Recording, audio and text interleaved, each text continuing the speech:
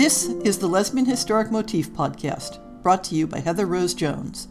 The show looks at lesbian and sapphic themes in history and literature, and historical fiction with queer female characters, including fantastic versions of the past. We present research, interviews, news of the field, book listings, and original historical fiction for your enjoyment. For even more historic research, check out our blog.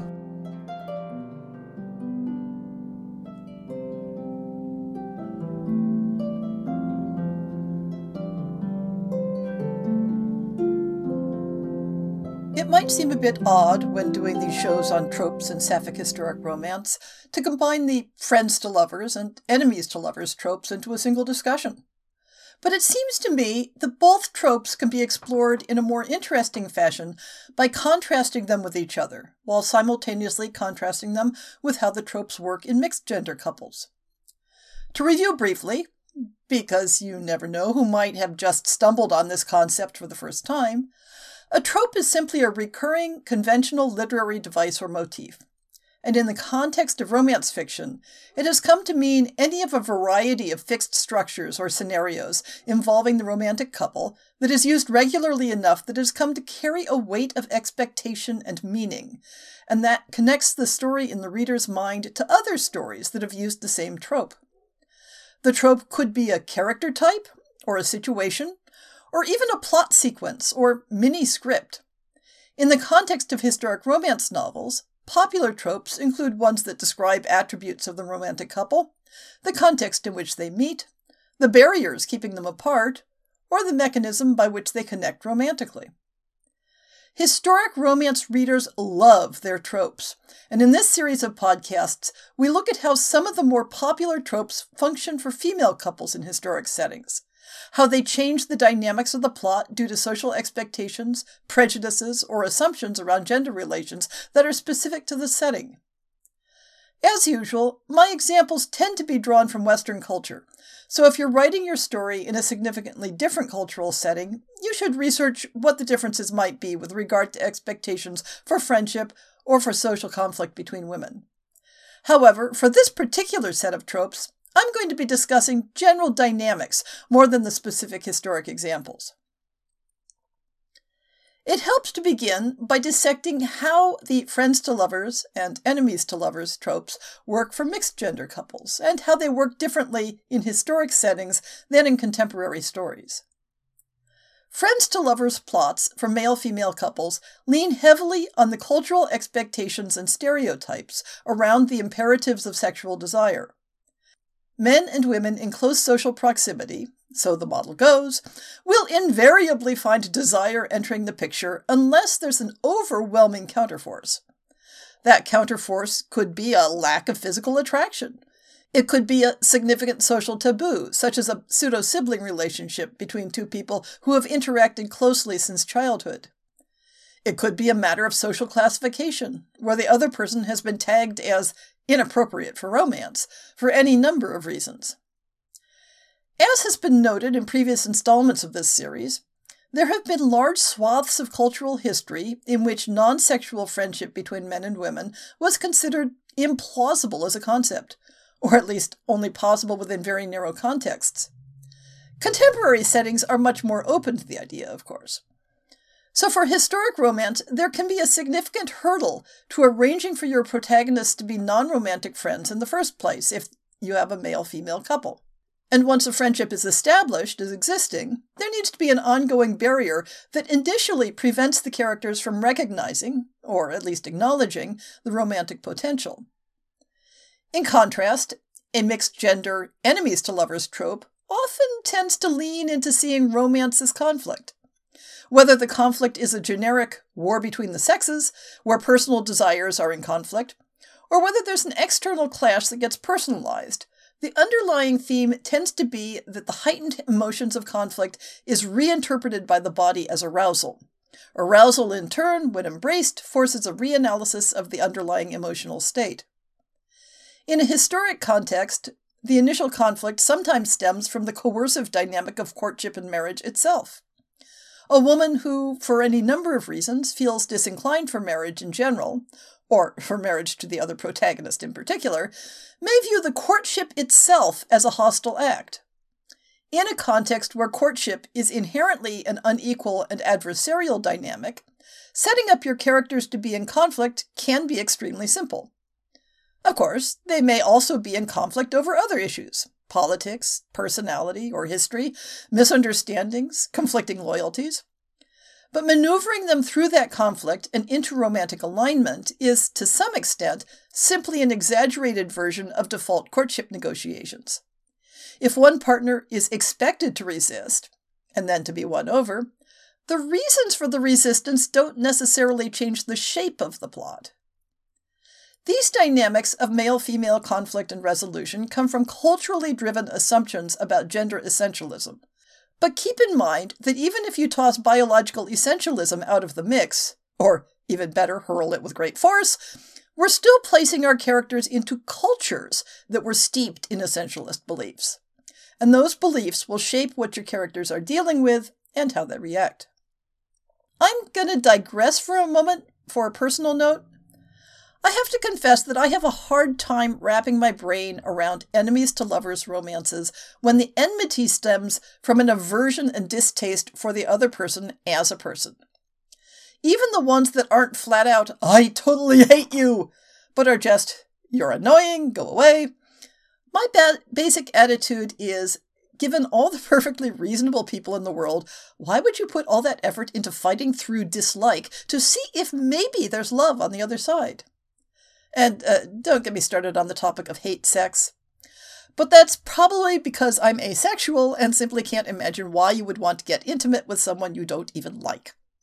So stories that are basically, "I hate you, but the sex is so great that readers will stick with our story up to the last chapter when we decide we actually love each other after all." Just not working for me. The enemies to lovers stories that work for me tend to be ones where the conflict is external, where the characters are set up by their personal histories to be in conflict, but where they see things to like and admire in the other person before desire enters the picture. Take this as context as we move on to look at female couples as friends and enemies, because I have some serious gaps in my awareness as a result. A regular theme of these sapphic tropes discussions is the simple fact that, all other things being equal, historically, women were more likely to do their default socializing with other women rather than with men. When it comes to friendships, there are pervasive expectations that women will be friends with other women. Those friendships may include elements of romance and sensuality, but the two aspects are not considered to be in conflict. So the same factors that make it challenging to set up a male-female couple as friends first, before there's a romance, often don't exist for a female couple. There may be other social factors in their lives that make this particular friendship difficult or unlikely, but it won't be because of gender. And in certain social contexts, like the romantic friendship phenomenon, there was an assumption that friendships between women could and would partake of romantic feelings and displays of physical affection. Whether you're looking back in history or listening to contemporary stories of how female couples got together, you hear time and again that they were friends who came to realize that what they felt for each other was a different flavor than how they'd been viewing it. I'm working very hard here to use language that doesn't frame romance as being more or better than friendship. So the difference in the trope comes when one or both of the couple comes to the realization that what they feel, or what they want, is different from what their culture categorizes as friendship. Or maybe they don't. We've talked a lot about how the emotions and displays of affection between female friends were often given license to be overtly romantic. In a mixed-gender friends-to-lovers romance, there are generally behaviors that signal the tipping point. But in many historic contexts, those behaviors were part of a continuum of behavior between female friends. This means the recognition point when the relationship irrevocably becomes erotic, or moves toward an exclusive marriage-like arrangement, can occur much further along the scale. Of course, there are also historic cultures where friendship behavior has more narrow limits, or in more recent times when a hyper-awareness of theories of sexuality makes it harder to put off that recognition point. These are factors that you need to investigate and consider for the particular setting of your story. What's the normal range of behavior for female friends? At what point would your characters feel the need to discuss a realignment of their relationship? A major part of Lillian Fodderman's book, Surpassing the Love of Men, focuses on the gradual turning point in the early 20th century when that recognition point shifted significantly. How would reaching that recognition point change the couple's expectations for the future? Would that change be apparent to their community as a qualitative difference? How does this shift in their relationship affect how they act with other women they've categorized as friends? Do they consider the shift in their relationship to create an expectation of exclusivity? If so, exclusivity in what sense? They're still likely to be leading lives centering around a female community, so a drawing away from other friends might be viewed negatively if they don't feel able to be open about being lovers, or whatever feature their exclusivity revolves around. In this episode, I'm primarily focusing on the relationship itself, and not on external features like living arrangements, which have been discussed previously. As noted earlier, for male-female couples, even when the initial relationship is understood to be a friendship, there will tend to be a social pressure to turn it into a romance, or simply an assumption that that will be the natural progression. But for female couples, the pressures and assumptions are different. There may be an assumption that long-term friends will tend to become closer and more devoted over time, but there isn't a looming cultural expectation of erotic entanglement. At least, not necessarily, though such expectations may exist in specific subcultures. And the couple is less likely to have easily available social scripts for recognizing and negotiating the shift to an erotic or exclusive relationship. Though, again, in some specific cultures, such scripts existed. For example, the late 19th and early 20th century culture of same-sex crushes in women-only educational settings. This means that the most interesting complications, misunderstandings, and crises in the romance plot are likely to happen in a different part of the relationship arc than they would for a mixed-gender couple. So how about those enemies to lovers stories? Where are we going to see differences for our female couple? One factor that drops out of the equation is the stereotype of the battle of the sexes. That is, the assumption that men and women will inherently be in conflict. Even when there's a butch-femme dynamic to the relationship, it's a different power negotiation from a mixed-gender couple. Another factor that drops out, or at least is muted, is the external social pressure for the conflict between the protagonists to resolve in couplehood. Not only do the protagonists have to work past their mutual antipathy to find romance, but they have to do it without the support of societal expectations that interpersonal conflict is simply another form of courtship. So what are potential sources of conflict that could resolve into romance, or at least be worked through in the process of finding romance? The basic one, which I've touched on already, is simple conflict of personality. Their surface presentations grate on each other. Or perhaps it's a one-way grating. This can intersect with some of the personality-based tropes, like grumpy sunshine. But at a deeper level, it can fall into the category I don't really grok, the one where they genuinely despise each other personally, but some situation forces them into a proximity that sparks desire. Another version of this, and it's another one that I have some trouble getting into, is the stereotype of women jockeying for social status and identifying other women as enemies in this sort of rivalry. This is a motif that is too often seen in popular media of the "there can be only one woman" variety, the sort where female characters don't seem to have friends and communities and always view other women as enemies. Quite frankly, it feels artificial and unrealistic to me that a conflict of this sort would resolve into romantic desire. But maybe that's just me. I think there's a lot more promise in situations where the two female protagonists are rivals for some goal, but the resolution can involve discovering that they both can achieve their goals, or that the rivalry was misdirected. The 19th century socialites who vie for prominence as a hostess, but end up combining their talents. Two business rivals who discover the joys of collaboration, and perhaps of monopoly once they aren't trying to steal each other's customers.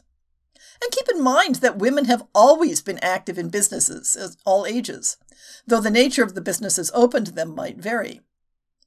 A similar dynamic can be seen in a competition for resources, such as an inheritance or a desirable job, where the conflict doesn't come from personality, but from desperation and need.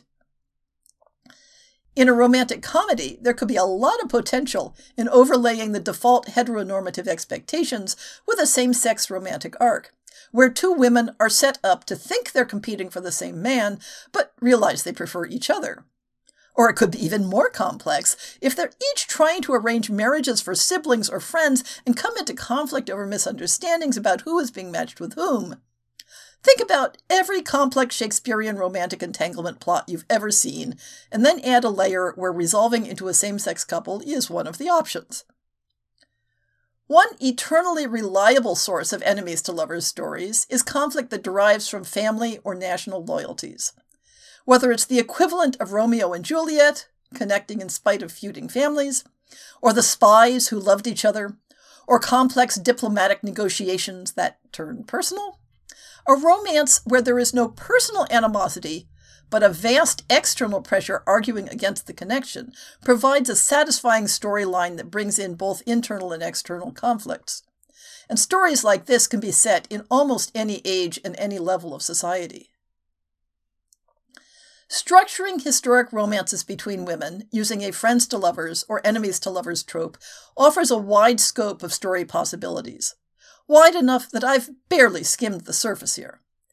Many of the enemies to lovers possibilities will be very similar to those available for mixed gender couples, though without the overlay of the whole battle of the sexes nonsense. But friends to lovers stories operate out of a very different dynamic than the one that makes sense for male-female romances, due to the historic differences in how same-gender and mixed-gender friendships were viewed. And either of these will likely be combined with other tropes that address how the couple organizes their future life together, in contrast to the standard mixed-gender marriage plot. So find a context in the setting of your choice that either brings your couple together as friends, or that sets them up in conflict as enemies, and let them have at it.